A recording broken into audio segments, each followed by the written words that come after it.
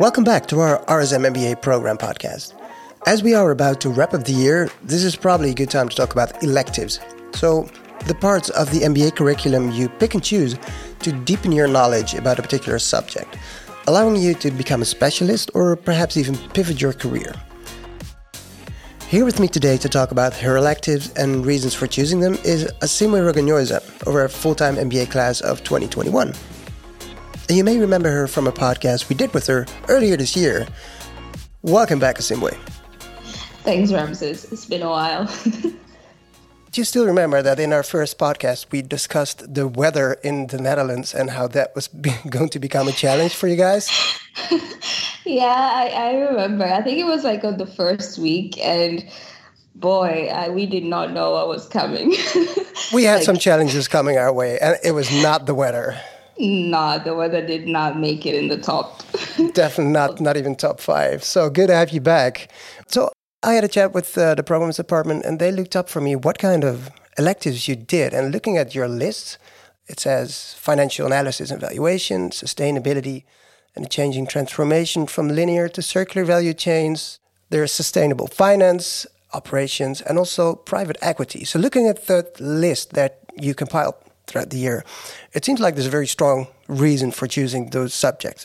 Right. So it's a bit of a story there. My initial goal was to have an MBA with a concentration in sustainability. In order to do a concentration, you would need to do an advanced course. So every student does an advanced course. And then if you were to do a concentration, then you would add 3 electives that would match the advanced course. I come from the oil and gas industry, and I don't necessarily want to move away from oil and gas, but I want to be part of the energy transitioning that's happening right now. So something like renewables and things of the sort. And in order to transition well, or to be a core part of the transition, you need to understand sustainability, but you also need to understand how to make these deals work, because as big oil majors transition, there's going to be a lot of investment in the sustainability space. There's going to be a lot of buying smaller companies and making them, I guess, a big part of the big corporations. If I were to look at a renewables company and look at their financials and understand how they were able to make money, how we could improve, not only to make profit, but also to make energy cheaper and accessible to our clients. That makes total sense, looking at the list as well and your backstory. For people who are not as well versed in finance, does it make sense to have these electives? Aren't they too technical? Aren't they too in-depth? Do you need to have some sort of background in it already? Or can you just jump in? No, because I am probably the last finance person. I'm an engineer by background, and with my first degree, my second degree was purely technical. But the good thing is that before you go into your electives, you do have your core courses. So in the first term and the second term, you do have finance courses, and even with sustainability, you still have introduction to sustainability. So by the time you do pick your advanced courses and you do pick your electives, you have the necessary background and the necessary knowledge and understanding in order to be able to dive in. So you can look at an elective as more as a deep dive into what you've already learned, and not like something completely new. Right. Looking at one of them, the sustainable finance, which is right on the crossroads of your interest, so it seems. Yeah. What is one thing that you took out of that? I love that.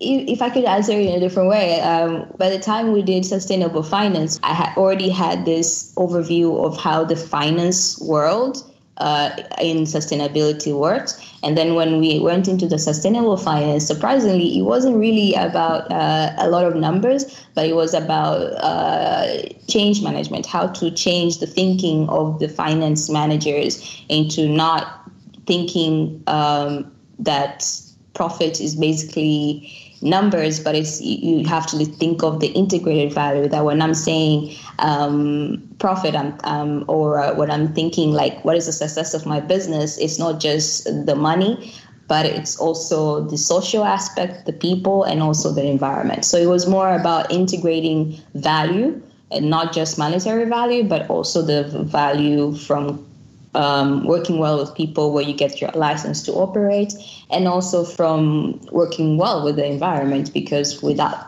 taking care of your environment, you have nowhere to work. So it was more about changing the thinking behind the management. So it was very an interesting twist, I might say. That sounds interesting. Is there one tip or trick you could share with me how I should change managerial IDs or managers' IDs?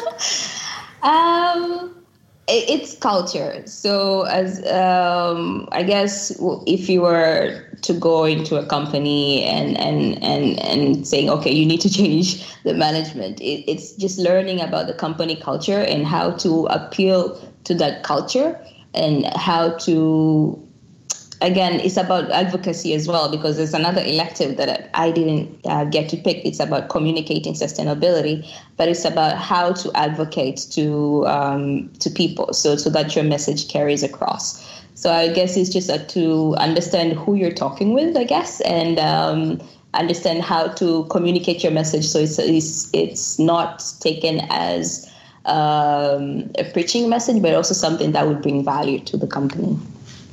Now you have completed this entire concentration on sustainability. How has it changed your thinking about sustainability in business?